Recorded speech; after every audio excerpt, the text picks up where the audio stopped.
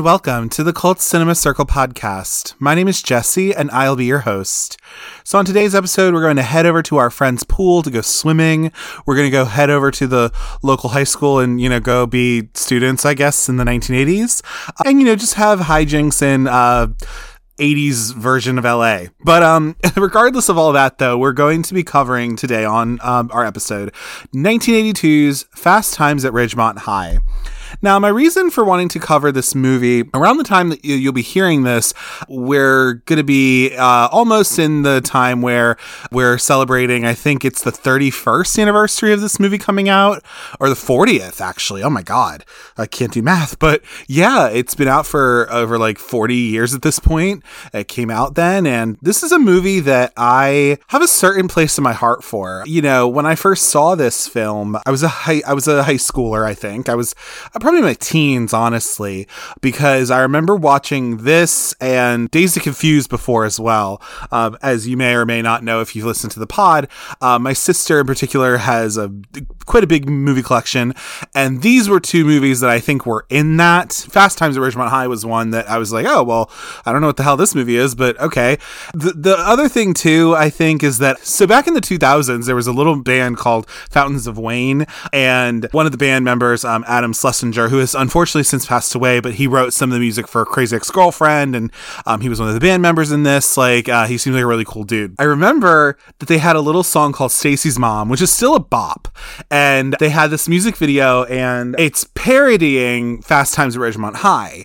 And I think, back in the early days of the internet, I remember being like, oh, Stacy's Mom, I like that song, and I looked it up, and then I found something on the internet saying, oh, this is a reference to Fast Times at Ridgemont High. And I was like, well, what the hell is that movie? Oh, okay, I guess I'll watch it. And then I found it through my sister who had it. And I just really enjoyed this movie. I mean, I think it is a film that is very much a honest depiction of what it's sort of like to be in high school. I mean, the people who were following, a lot of them are kind of in their 20s at this point. I think everybody was technically above 18 playing high school. I do think that this film in particular, it captures this reality that's kind of there when it comes to being in high school, and the things of why is it better to work at this fast food place than this restaurant or whatever, or the things that could seem sort of trivial to people who are adults, but to a kid or to a teenager is a big deal. It's important, in this movie, the Brad, he works at the burger joint and he gets fired from it, but then he goes and works at this seafood restaurant, and it's fucking horrible, and so it's a matter of he liked one of them and he was okay with it, and he gets fired, and then he has to go find this other job. So, but something like that is so important to a teenager of where I'm going to work for my job, my little summer job I have, or whatever the hell, or my little part-time job. So anyway, I just think, and this movie was also the directorial debut of our girl, Amy Heckerling, mostly known for Clueless. But I also think she got some good bops in this movie, so much good music in this. And I love the way she did it. It's different than Clueless. I think it's more realistic than Clueless is, obviously, because Clueless is not exactly realistic.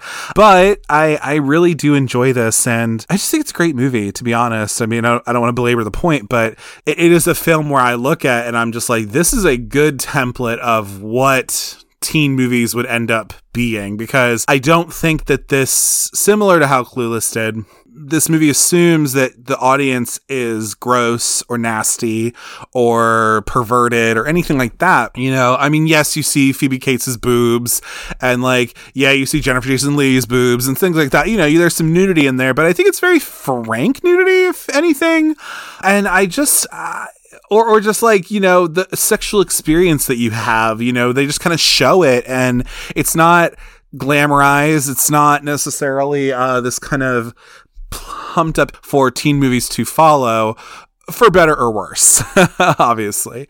This also predates a little bit of like John Hughes movies. Do you know, this isn't a John Hughes movie. I just think this is a lot more realistic and I like it more. But anyway, we went over all that already, but as we normally do on the show, we're going to go over some figures of the movie, talk about the production history of the movie and a little bit about that. And then we'll also move on to a plot breakdown, character breakdown, things like that. But without further ado, let's move on to those figures. So Fast Times at Ridgemont High was released August 13th of 1982 and was directed by Amy Heckerling, written by Cameron Crowe, and produced by Irving Azoff and Art Linson. We're looking at an estimated budget of $4.5 million and a gross U.S. and Canada box office of $27,092,880 and then a gross worldwide of about the same pretty much. This movie didn't really go international, I don't think. The Rotten Tomatoes score, we're looking at a 78% on the tomato meter and an 80% audience score. We're looking at a 7.1 out of 10 on IMDb and a Letterboxd score of 3.5 out of 5. For our cast of characters, we have Sean Penn as Jeff Spicoli, a stoner teenager who is an expert surfer, Jennifer Jason Leigh as Stacey Hamilton, a 15-year-old freshman who works at Perry's Pizza, Judge Reinhold as Brad Hamilton, the older brother of Stacey, Robert Romanus as Mike Damone, a smooth-talking teenager who takes bets and scalps concert tickets, Brian Backer as Mark Ratner, Mike's best friend, who works as an usher at the movie theater in Ridgemont Mall. Phoebe Cates as Linda Barrett, the best friend of Stacey and co-worker at Perry's Pizza. Ray Walston as Mr. Hand, the history teacher at Ridgemont High. Scott Thompson as Arnold, a friend of Brad's. Vincent Schiavelli as Mr. Vargas, the high school science teacher, Amanda Wiss as Lisa, Brad's girlfriend, D.W. Brown as Ron Johnson, a 26-year-old stereo salesman, Forrest Whitaker as Charles Jefferson, a star football player at Ridgemont High, Kelly Maroney as Cindy, one of the cheerleaders, Tom Nolan as Dennis Taylor, the manager of All American Burger, Blair Ashley as Pat Bernardo, Eric Stoltz as Jeff's stoner bud, Anthony Edwards as another of Jeff's stoner buds, Stanley Davis Jr. as Jefferson's brother, the little brother of Forrest Whitaker, James Russo as the mini mart robber at the end, James Burschad as Greg, Nicolas Cage, who is credited as Nicholas Coppola as one of Brad's friends, and also Reginald H. Farmer as the vice principal of Ridgemont High. And then we have minor appearances from people like Pamela Springsteen as Dina Phillips, Lana Clarkson as Mrs. Vargas, the wife of Mr. Vargas, and also Taylor Negron, who is the pizza delivery person from the Pizza Guy restaurant. Some critical response quotes about Fast Times at Ridgemont High are as follows. We have Kevin Carr from 7M Pictures, who states, "I'll take something like The Breakfast Club or many of John Hughes' films over Crowe's characters any day." We then have Richard Corliss from Time Magazine, who states, "Director Amy Heckerling has failed to provide the raunch or poignancy that would interest young moviegoers, all of whom have seen American Graffiti and its 467 imitators. Ridgemont High, a nice place to visit, but who would want to transfer there?" And then we have Roger Ebert from the Chicago Sun-Times, who states, "How could they do this to Jennifer Jason Leigh? How could they put such a fresh and cheerful person into such a scuzz pit of a movie?" So before we go into any kind of a plot summary or breakdown of Fast Times at Ridgemont High, I wanted to go over some, baseline production history, stuff like that to kind of give some context of what was going on. Now, we need to talk a little bit about a gentleman by the name of Cameron Crowe. Now, Cameron Crowe is a guy who was born in Palm Springs. He came up in Southern California like this, and pretty much what ended up happening was he was raised by a mom who was a psychology professor and a dad who originally was from Kentucky, who was a real estate agent. So, pretty much, he was brought up in a little bit of a weird household, a little bit. And he started writing for his school newspaper. And by the age of 13, he was contributing music reviews for an underground publication called the San Diego Door. He then started corresponding with a musical journalist by the name name of Lester Bangs, who had left the door to become editor of the national rock magazine called Cream. And so he started like submitting articles to Cream as well as Circus. And Cameron, he graduated from University of San Diego High School at 15. And on a trip to Los Angeles, he actually met Ben Fong Torres, who was an editor at Rolling Stone, who hired him to write for the magazine. He also joined the Rolling Stone staff as a contributing editor and became associate editor. And during this time, he interviewed Bob Dylan, David Bowie, Neil Young, Eric Clapton, the Eagles, Steely Dan, Led Zeppelin, members of them. And he became like the pretty much youngest ever contributor to this particular publication. Now, if this sounds familiar to you at all, this is because that is actually the literal genesis and inspiration for the movie Almost Famous from 2000. And so literally it follows Cameron Crowe, and it's like a pretty much like a adaptation of what actually happened with him during this time. But in regards to Fast Times at Ridgemont High. So when Rolling Stone moved its offices from California to New York in 1977, Crowe decided to stay in California, and he felt the excitement of his career was beginning to wane. So he tried acting a little bit, but he went back to writing, and he decided to turn his attention to writing a book. He was still freelancing for Rolling Stone off and on, but he decided to put his efforts into writing a book. At the age of 22, he came up with the idea to pose undercover as a high school student and write about his experiences. So the publisher Simon & Schuster gave him a contract, and he moved back in with his parents, and he enrolled as Dave Cameron at Claremont High School in San Diego. Reliving the senior year he had never really had, he made friends and began to fit in, and though he initially planned to include himself into the book, he actually realized that it would jeopardize his whole ability to capture the essence of the high school experience. And so this book that he ended up creating, which was a year in the life of a high school student, was called Fast Times at Ridgemont High, A True Story, and this came out in 1981. So Crowe focused on 6 main characters: a tough guy, a nerd, a surfer dude, a sexual sophisticate, and a middle-class brother and sister. And he chronicled their activities in typical teenage settings, so at school, at the beach, or at the mall, which many of them held after-school jobs at. And he concentrated on details of their lives that probed into like the heart of adolescence. So this included scenes about like homecoming and graduation, as well as social cliques that they were involved in, and also sexual encounters. And before the book was released, Fast Times at Ridgemont High was optioned for a film. And so that's what we have today. So the movie version lacked a specific plot, which again we'll go over, and then also didn't have any major name stars. The studio didn't put really any marketing effort behind it, and we'll talk about that. But it did become a hit, and we'll also talk about that as well. Yeah, I mean, pretty much like Cameron Crowe, he wrote this book, and it became like kind of popular-ish. People were interested, and he got a movie from it. Now, funny enough, they ended up going with Amy Heckerling to direct this movie, who obviously would go on to direct Clueless. She would go on to, just like have a really cool career. And this was definitely a big part of that because it was her feature film debut with directing. But they also kind of wanted to get a young man by the name of David Lynch because at this time he had already done Eraserhead and he had also done The Elephant Man by this point. And so they were interested in trying to get him. They gave him the script and he read it and he was like, this isn't really my style, but, wish you the best. But then they ended up finding Amy Heckerling, who had just come out of NYU. So she was a New Yorker through and through. And so she did like a short that like really blew people away, and they were like, all right, we got to get her. And they ended up getting her. So they had this movie greenlit, and a big part of this was the fact that they wanted to get unknown people for this movie. And pretty much they did. They had their main characters that we have. We have Jess Piccoli, Stacey Hamilton, Brad Hamilton, Mike Damone and Mark Ratner. And those are like kind of our main core people, right? So with Jeff Spicoli, they did look at some people like Eric Stoltz, who's in this movie, and also they also had Anthony Edwards as well. They all auditioned for this role, and they ended up getting cast as Spicoli's friends. But they found Sean Penn. I mean, really, he had only done like maybe 2 things before this. He is from Southern California originally, and he came in and just blew everyone away. And got very method into this role as well. And they were like, oh my God, he's like perfect for this. And so, because they had some good people like, read for Spicoli, but Sean just had an essence that, nobody could really match.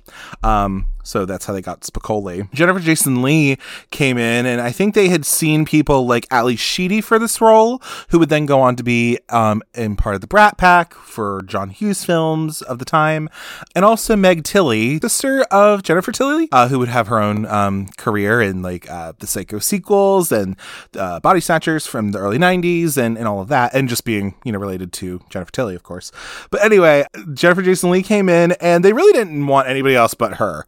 Amy was really set on her and really liked her. It was interesting too because, maybe people knew if you were in the industry, but actually Jennifer Jason Leigh is the daughter of Vic Morrow, who is a gentleman who had a prolific television career and is also kind of infamously known as one of the people who got killed on the set of Twilight Zone, the movie, in a whole accident that really kind of shook up the film industry at that time.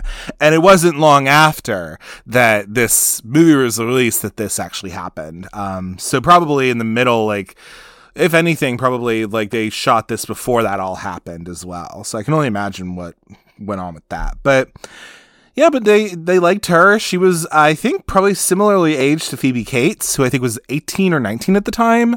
And they both just had qualities of like being young, even though they both were of age technically. But yeah, they didn't want anybody else but her. They had other people who read, but Jennifer Jason Leigh really, kind of got her start with this, really, and has gone on to have a really cool career. Judge Reinhold, actually, so Brad, they were really struggling to find Brad, actually.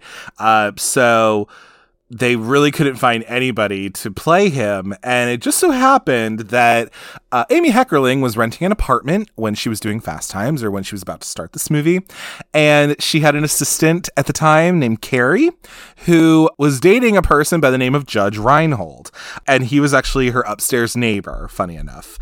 And so, like, that's pretty much because he's from Delaware. He then ended up, I guess, moving out to LA, of course. He moves out to be an actor.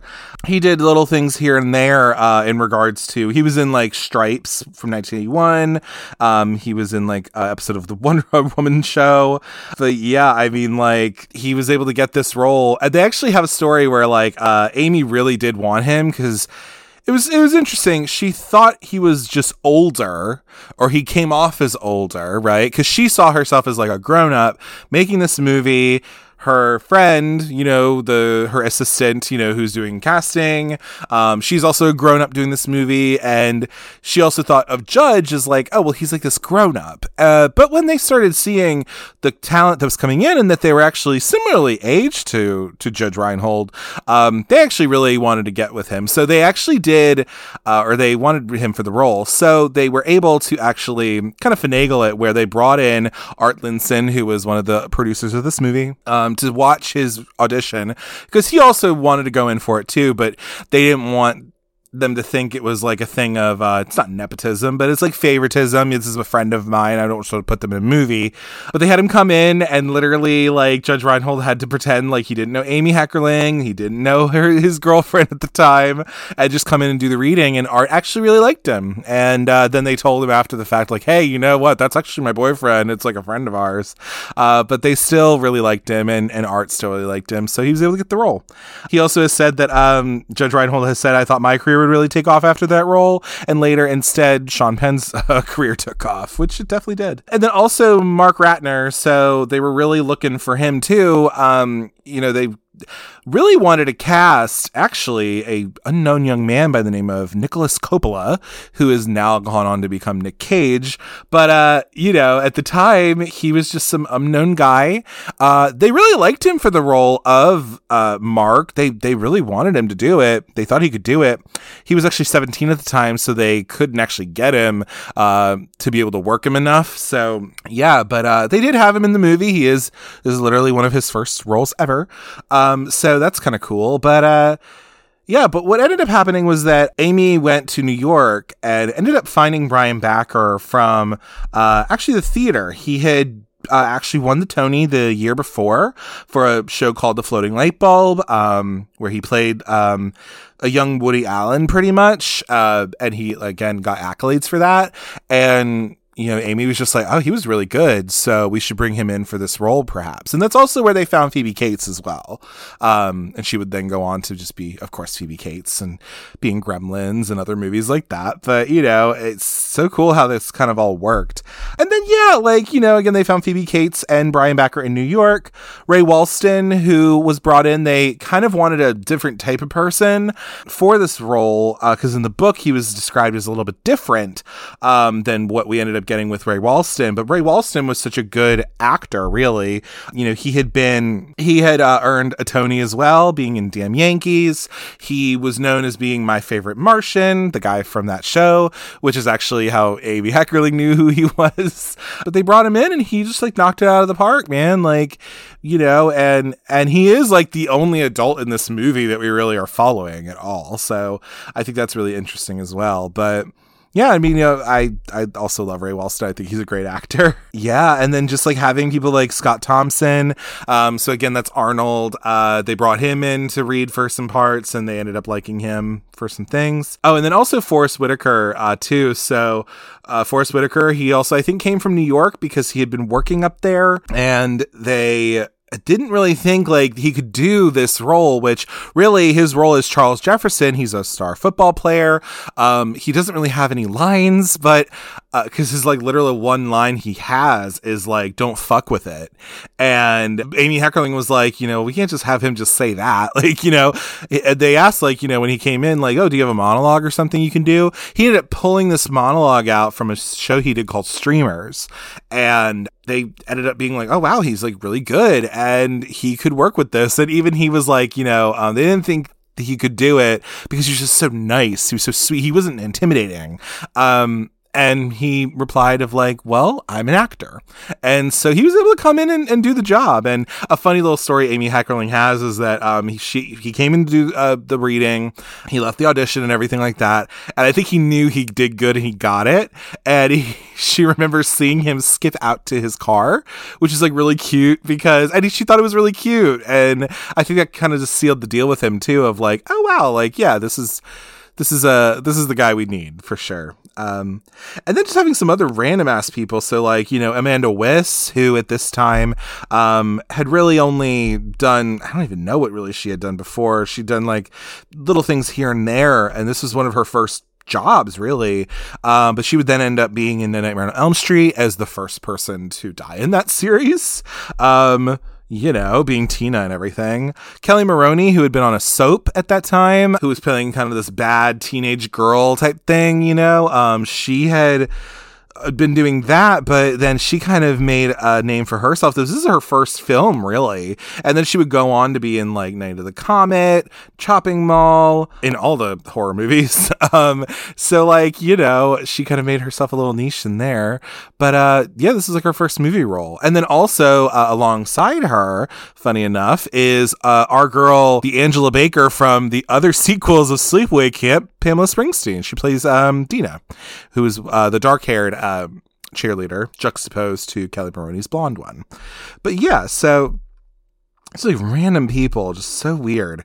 There's so many different folks that came in to do this, and they filmed, I'm sure in 1981 around that time, because this didn't come out to 1982. They shot all around LA, of course. So this is a lot of it's in the Valley area.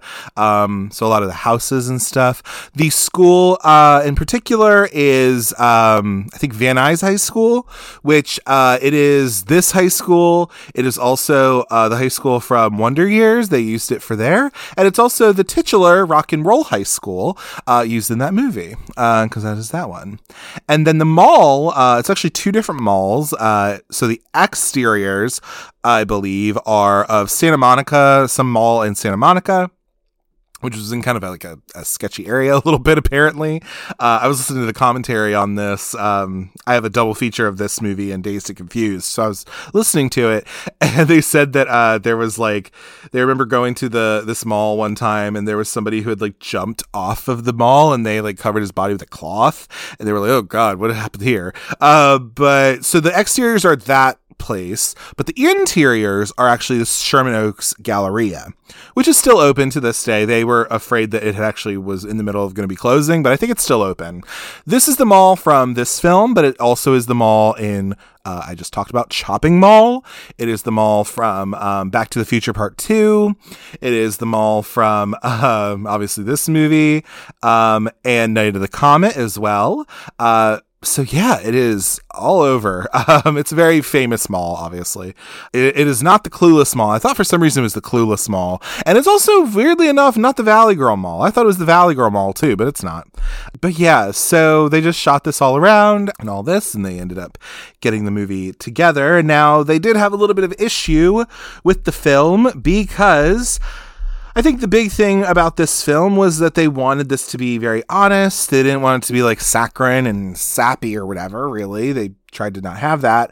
So they had some issues with like some music that they had. They really wanted a different type of music. But the music that they get, they made it work. But a big thing also was like some of the cuts of this movie. So one of the big ones that is kind of known is the fact that in the scene where Damone and Stacy have sex in the pool house, the little pool shed, they show her bare ass body, right? Her bare naked ass body. But they actually did shoot where Damone gets like naked. You see his dick and everything. And literally they said to Amy Heckerling, they were like, if you put that into the film, and she shot it that way, because if you're going to shoot Jennifer Jason Leigh naked, might as well shoot Robert Romulus naked. He was down to do it. And the censors told her, like, if you put that in there, it'll be an X rating. And she was like, this is crazy. Like, you could literally show almost everything of Jennifer Jason Leigh, right? But you can't show penis. Like, it makes no sense. And again, I also fall in that camp too, because I'm literally like, we show all of this female nudity, which is fine and whatever if you're down to do it. Again, sometimes it can be very exploitative, but I mean, hey, if that's what you do for your art, whatever. People can have their disagreements about it or have their thoughts on it. But you can't have a guy hang dong. Like, I don't understand that. It just doesn't, without it being pornographic, because I don't think that scene is even at all pornographic. And it wouldn't have been, but I don't know, man. It's crazy. There was a little bit issues here and there with that, kind of thing. And then the other issue for this movie was the fact that Universal did not have really a whole lot of, I talked about it earlier, but they didn't have faith in this movie. They thought it was just who's going to come out and see a movie where these kids are just acting all bad and they're doing all these like crazy things and da da da da da. So much so that they literally like only released it limited. They limited it so it was only showing in 498 theaters. They literally showed it, I think, on the West Coast. They literally didn't even show it on the East Coast because people thought, the studio thought, like, who's going to want to watch this movie that is so Californian? It's so specific to the Los Angeles area. Like, who's going to watch this? Like, nobody's going to watch this unless they're already in LA, right? Like, so it was a little tough, and people have remarked on it too, like anybody who was involved in the movie definitely understood that. Oh, also a little fun thing, the guy who did the casting for this movie, I think I mentioned it before on my other episode about Dazed and Confused, Don Phillips cast this movie, Fast Times at Ridgemont High. He would then go on to cast Dazed and Confused, which is also kind of fun. But yeah, so this movie, I think it was being compared to something like For example, American Graffiti, right? And don't get me wrong, I mean, American Graffiti is fine. It's a perfectly good movie, but it's a different kind of movie. And you can compare it to a point because it's in a similar vein of like it's a teen movie, but they're doing two different things. Okay. So like, yeah, there wasn't a whole lot of faith behind this movie. And come to find out with that though, I mean, they kind of got it wrong because this movie ended up becoming a hit, and this, it ended up kind of being that like sleeper hit, if you will. People kind of got this word of mouth of like, you need to check this movie out, and that's like so cool though. And it has gone on to be this kind of legacy of a film, you know what I mean? Like it's super big. And so it's gone on to now it's in like the Library of Congress, as being like culturally significant. Because it is a very much a staple within the teen movie genre, I think it is, personally to me, this is my own opinion, but like, this movie, I think really showed like that this is how a teen movie can be done. And it's still fairly respectful. You know what I mean? It's still pretty good and it's very honest, and I kind of really can get behind that. And I think it then changed the landscape a little bit. Funny enough, because then Clueless would end up doing that, years later. But I think this kind of showed like, here's this kind of movie that you can make. And I think folks were trying to replicate that after the fact. Because again, I think it ended up becoming a big thing. The film then inspired a short-lived TV series that also had Ray Walston and Vincent Schiavelli in it, who plays Mr. Vargas, this science teacher. But also, like, for example, Patrick Dempsey was on there and he played Mike Damone, but he wasn't, again, that show was on very long.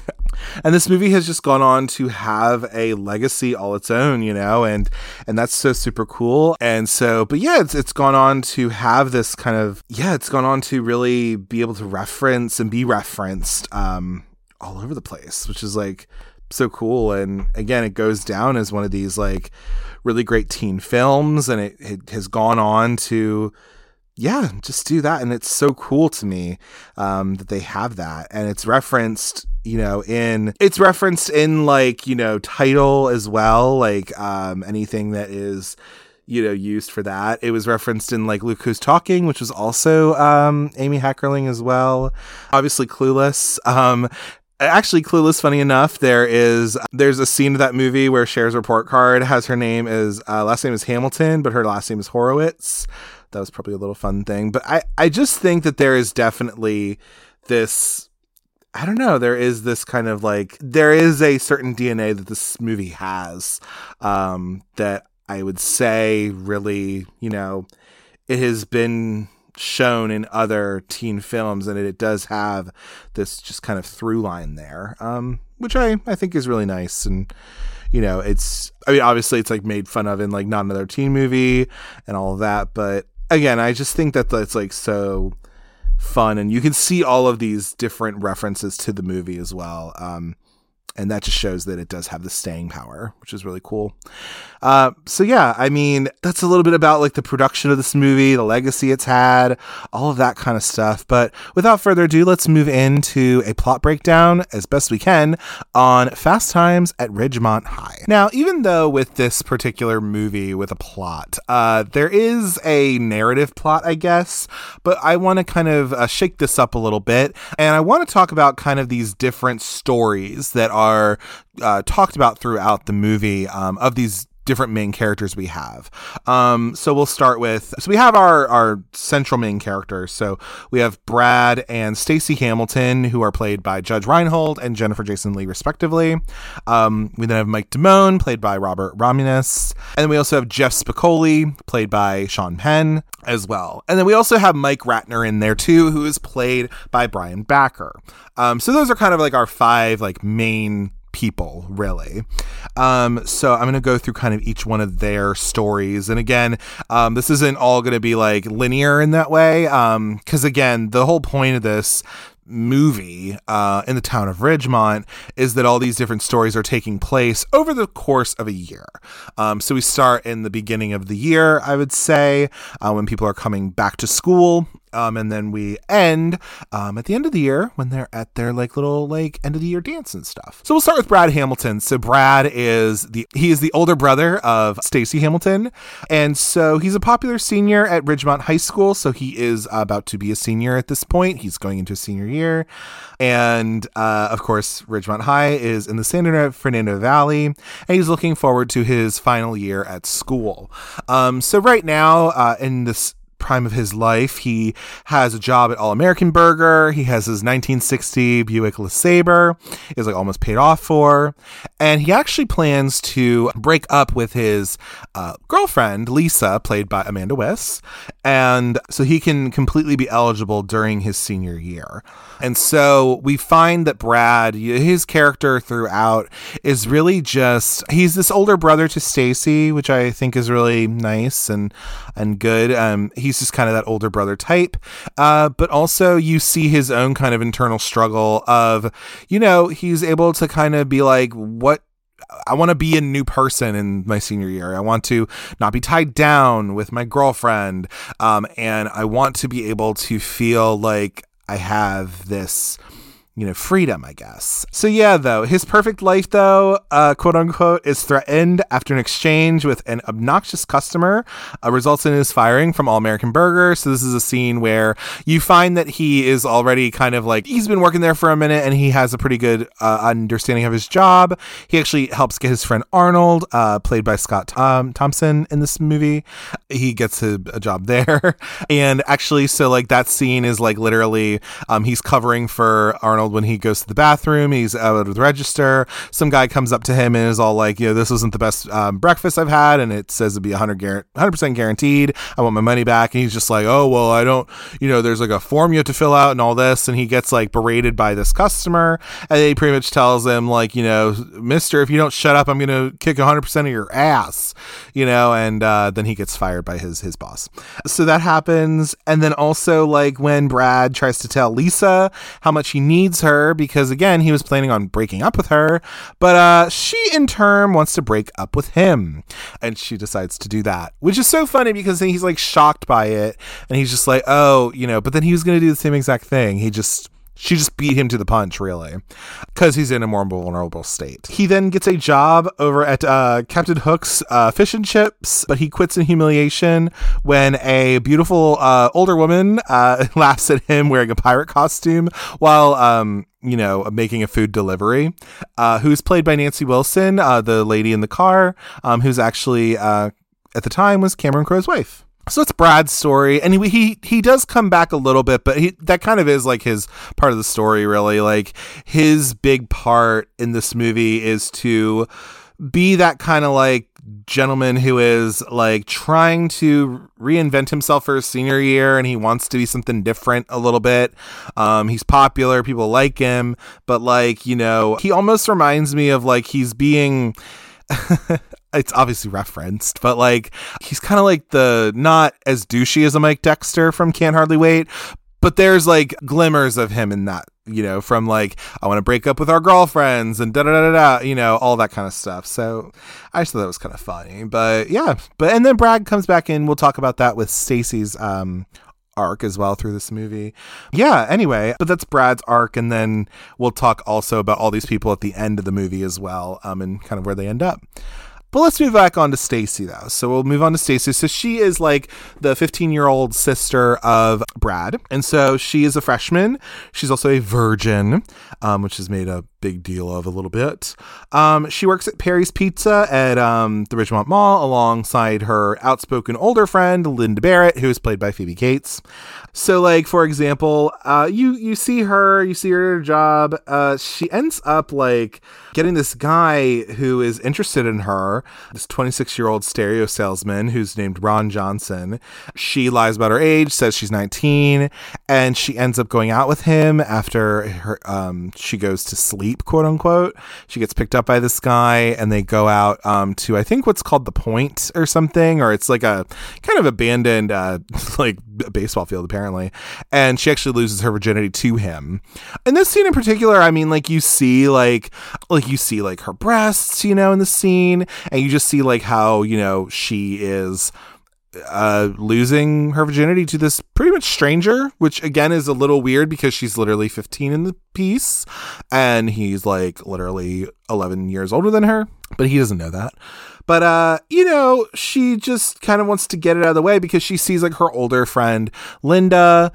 She sees her and is like, well, maybe I need to do something about this. We also have our scene too of like, she's kind of curious throughout the whole movie, really. She is the youngest, one of everybody, and she has these things of like she wonders about Linda and her guy, but she's very curious about everything, and she's curious about sex, and what do you do, like do you always finish with Doug, or do you always orgasm with him, and that kind of thing. And she's just like, because she's kind of inexperienced, I guess, in that way.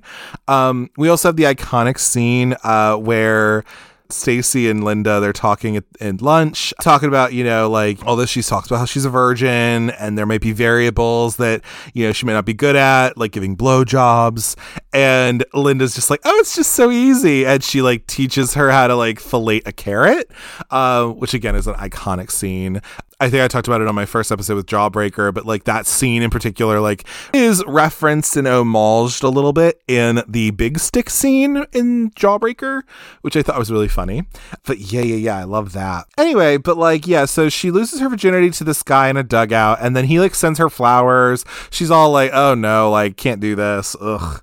Gross. Anyway, so like, you see that as Stacy goes on, she ends up like, so one of the big things with her is that she ends up losing her virginity to this guy, and then she is pursued by Mark Ratner, Rat, played by Brian Backer. He's a usher at the local movie theater at the mall, and he is like really in love with her because like he sees her from across the mall and is just like in love with her.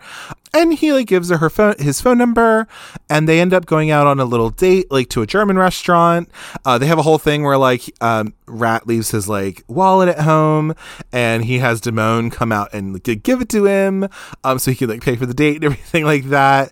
And a little aside about Rat, I feel like he's somebody who's very much just like, he's a character where he is just so coming into his own. He sees Damone as somebody who I think is like a little bit more experienced with this stuff. Him and Stacy, I think, have a really, they're kind of mirror images, just different genders, really, different sexes. And so like, I kind of like that because they are just so innocent with one another. And like, she like invites him into a house, and like they make out a little bit, but then he can't really go through with it. And she's just like, she tells Linda, she's like, I don't think he's not into me, all that. But then she turns her sights to Mike Damone, which we'll talk about a little bit as well. But yeah, Stacy, I think, is just like a very innocent type person. And she is somebody who I think just is only so experienced, but wants to get experience with the world and life and all this. And she gets a little bit in over her head, but she ends up having I think a positive experience, if anything, from kind of the issues that she's had. But put a pin in Stacy for just a minute. But we're going to move on to Mike Damone, because she also comes back into this story with him. So Mike Damone, he's like a smooth talker who he earns money taking sports bets and scalping concert tickets. He fancies himself like a worldly ladies man, and his shy but amiable friend, Mark Ratner, he works as an usher, like I was talking about. And then Damone, as Mark goes on, he like tells him about his like 5 secrets for picking up girls. He tells him to go, take her out on a date and all this kind of stuff, right? But again, Mark gets nervous about it all, and she mistakenly, like I said, Stacy mistakenly thinks that Mark is not interested in her, and so Linda tells her like, oh, move on and find another boy. And so then Damone, like, for example, so like we also have the scene as well. So it comes after this, but before this, we have a scene where like Stacy and Linda are together at the pool in Stacy's backyard, and Damone and Mark just like come over and they get in the pool with it all, and we have that scene. It's really the most iconic scene of this movie in general is Judge Reinhold is like coming in from work. He got fired, and he's at this other restaurant, this fast food restaurant. It's like a seafood restaurant. And he hates it, and he's like, oh my God, he's hating it. So like he goes in, he sees these guys at the pool, and he like goes back into the house. And so he fantasizes about Linda, because he's always fantasized about her, I guess, which is a little kind of odd, just because like it's a younger friend of his sister's. So, whatever, towing the line a little bit. But anyway, but with this, like we have that scene where Judge Reinhold, where we have Brad, he goes in the house, and he he thinks, I guess, puts himself in the bathroom, and he is pleasuring himself as he fantasizes about Linda coming out of the pool all wet, and takes off her like bikini top and all of that, and we see Phoebe Cates' perfect boobs, and so that whole scene, of course, is like so iconic and is like kind of the masturbatory dream for young boys and girls, perhaps. We here at the Cult Cinema Circle podcast do not judge. But yeah, I mean, you have all of this, and that whole scene is like so hilarious and has been referenced plenty of times and all that. But even after that, so like Damone comes to the house again because Stacy has kind of set her sights on Damone as well. And so like Stacy becomes interested in him, and that leads her to like invite him to go swimming.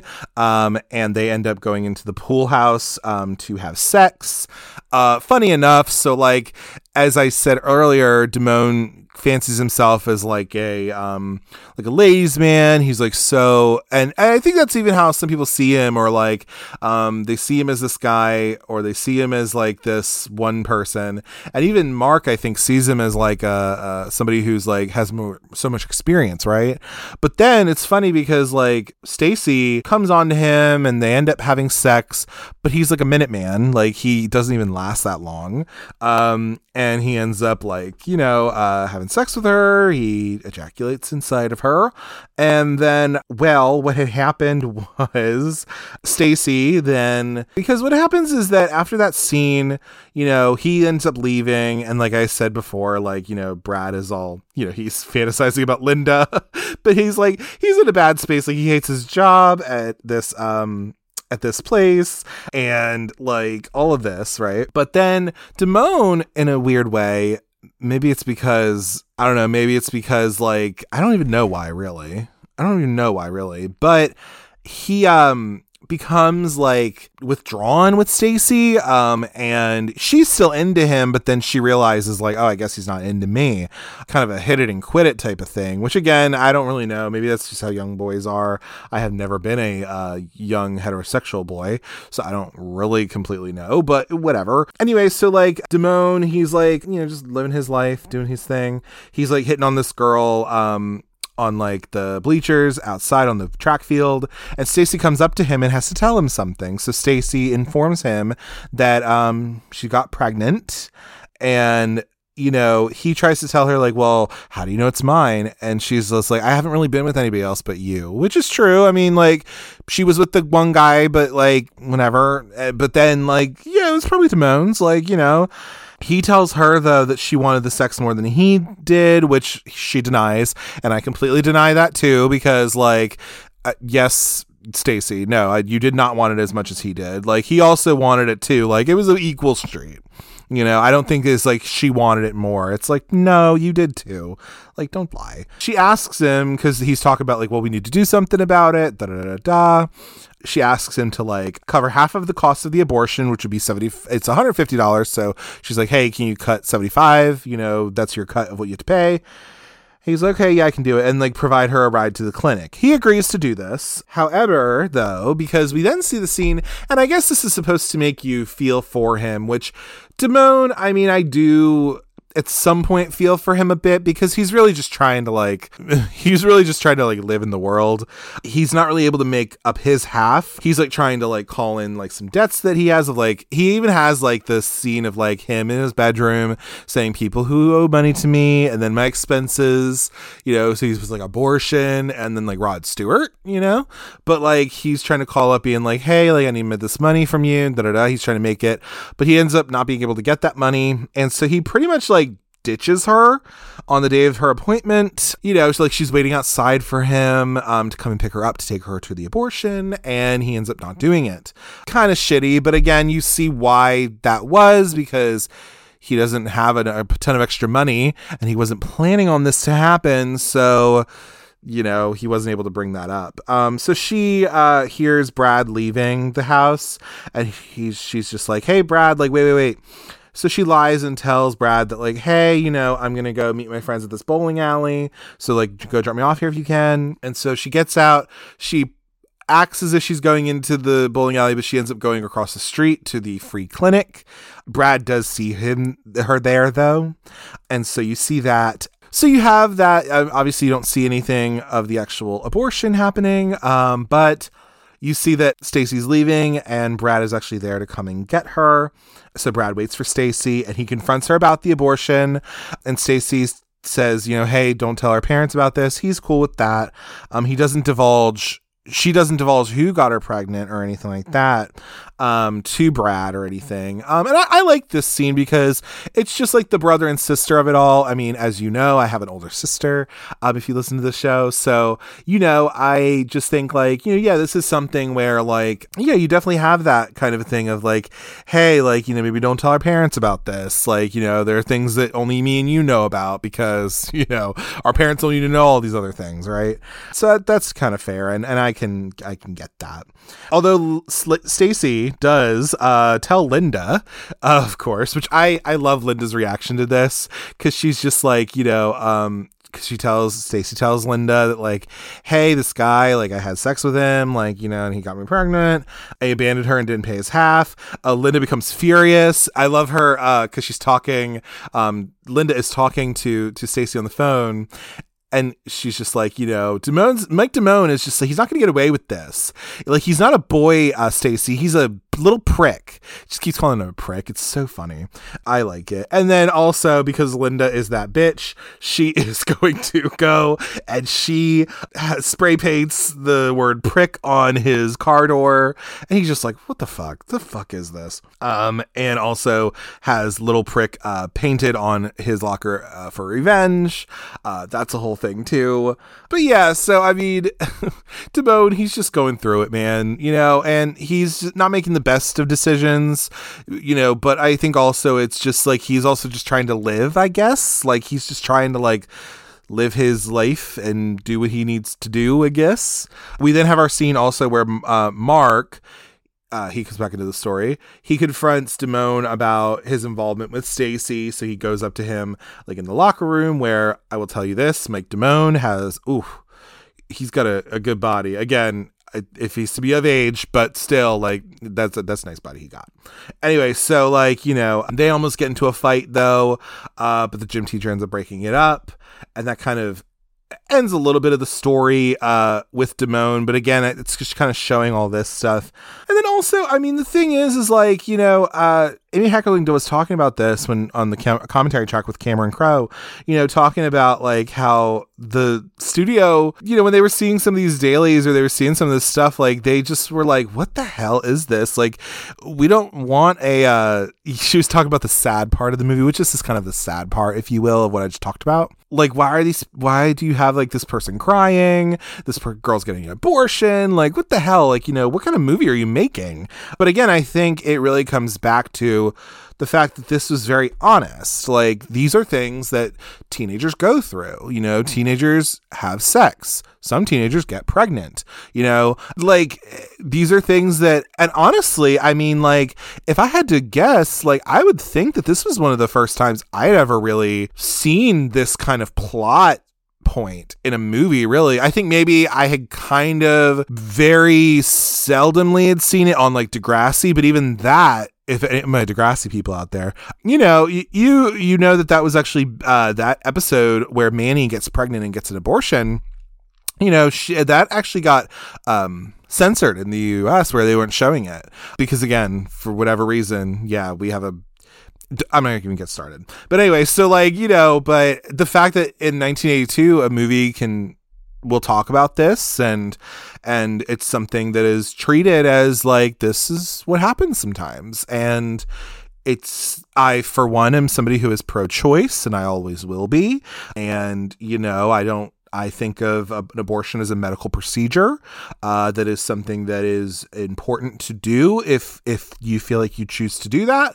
And so for me, at least, like seeing this, like, and when I saw this movie for the first time when I was like a teenager, I mean, I'm sure it was like one of the first times I ever saw that, you know, and I think that's like really powerful in a way. So.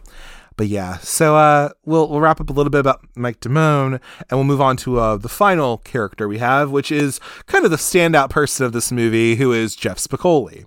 So Spicoli is like this carefree stoner dude and surfer who runs afoul of history teacher Mr. Hand, played by Ray Walston, and of course Jeff Spicoli is played by young Sean Penn.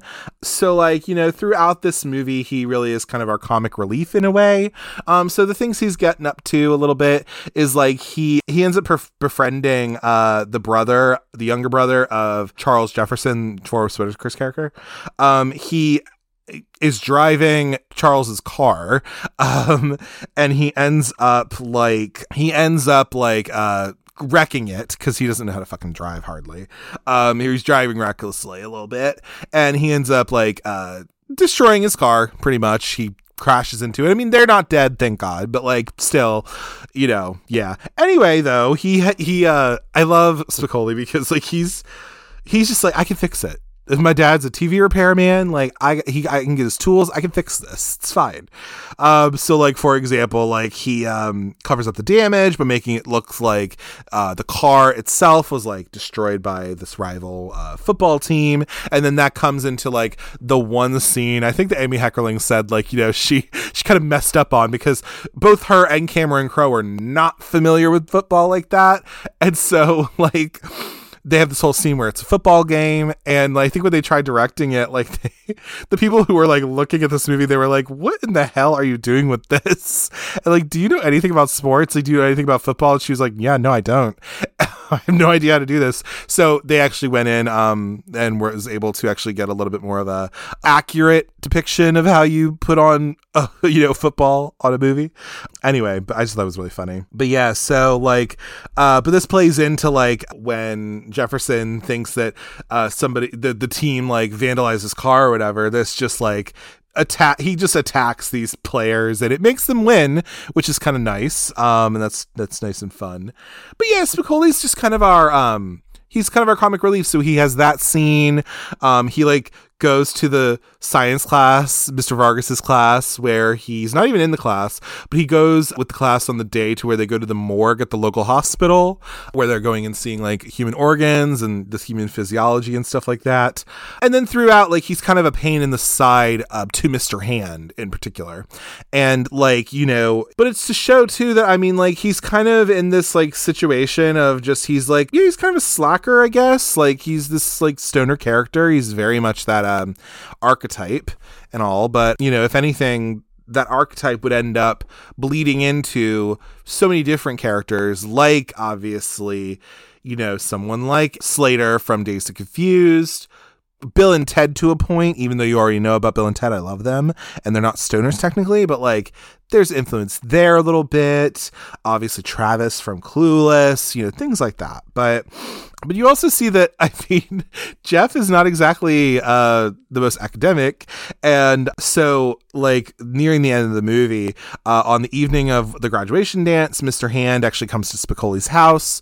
And you just see that it's, like, him and his brother. And, like, I think their dad or something. I don't even think their mom is in the situation. I don't really know. You don't meet any of the parents, which I'll talk about in a minute. But, you know, on the evening of this dance, though, like, Mr. Hand comes to his house, and he informs him that he must make up the 8 hours of class time that he has wasted over the school year. They have a history session that, lasts until Mr. Hand is satisfied that actually Spicoli understands the lesson, and that it shows that they respect themselves. And I really like that they respect each other, really. And I really like this scene because, again, throughout this whole movie, Spicoli is our comic relief. He is this just like archetype stoner character who just hardly even knows what's going on half the time. But in a way, like in his own way, like when Mr. Hand is there talking to him and like going over the history lesson and all that, and Jeff is able to kind of talk back with him about like what he had gone over, and like in a way he understands what it is, and he has his own way of understanding it. And again, there's that mutual respect, I think, that is there.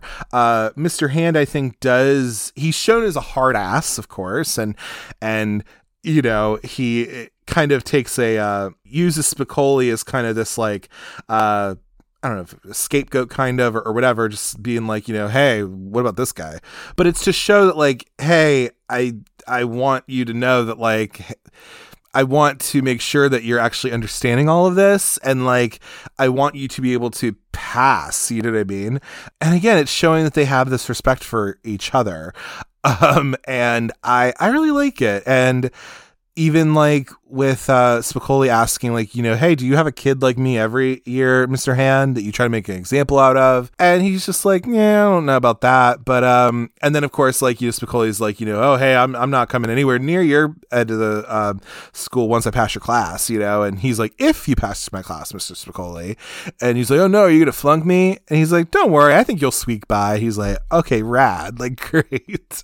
But I do like that little scene there as well. Like I do enjoy that, like, Mr. Hand and Jeff Spicoli, they get this nice resolution near the end where you do see that, like, Mr. Hand does care about his students, and he does actually want him to be, good and be able to move on to the next grade if he can.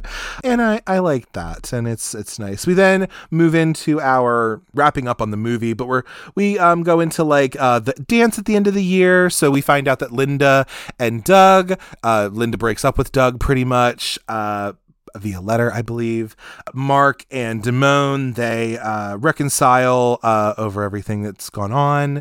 Spicoli comes to the dance and he gets up on the stage with the band, who apparently was the leader of the band, or like the lead singer was actually Amy Heckerling's ex-husband. Oh, and also a little fun fact. So the Dr. Miller, who's the morgue guy at the hospital that they go to, because there's that scene, that's actually Martin Brest, who is an ex-boyfriend of Amy Heckerling's, and also he did like the movie Scent of a Woman. He did a couple different movies, but he's also the person who directed the absolute flop that is Ben Affleck and Jennifer Lopez's Gigli. So he actually directed that movie, funny enough. But yes. But you have that whole scene, and you have this nice little kind of wrap up at the dance and everything, where again they're all there, and their loose ends are ending to be tied up pretty much. And so we have our epilogue. So like Mark and Stacy, they start dating again. Mark Ratner, he makes peace with his friend Damone. Brad, he takes a job at a convenience store called the Mini Mart, and he actually, so there's a scene near the end where it's Brad and Spicoli comes in, and he asks him like, Spicoli, why don't you get a job? Like, you need money. He's just like, all I need are some cool waves, cool buzz, and I'm good. So like, he Brad ends up like foiling this robber while Spicoli's in the bathroom. He was promoted to the manager of the Mini Mart, and we get our little like ending. So like we have that happen with Brad, like we get that. Then we see that Damone was busted scalping Ozzy Osbourne tickets. He was forced to take a job at a convenience store, the 7-Eleven. Mr. Vargas has gone back to caffeinated coffee. Linda attends the college at Riverside, and she moves in with her abnormal psych professor. But, then Mark and Stacy, they are going steady, but they still haven't gone all the way yet, which again kind of ties back to like their innocence that they have. And then Mr. Hand believes he maintains his belief that really everybody is on dope, which, you know what, Mr. Hand, I concur. And then also Spicoli, he had saved Brooke Shields from drowning, and he blew his reward money on getting Van Halen to play at his birthday. And yeah, and then we have all of those little, which were all, I think, written by Cameron Crowe, like how they have that little epilogue. And then as the credits roll on the film, the Mini Mart, the All-American Burger, and the Ridgemont Mall, they all close for the night. So you see all of them, these people closing up for the night. And that's actually referenced from another movie that they had seen, I think Amy Heckerling had seen, and they thought that would be a really cool way of kind of ending the movie.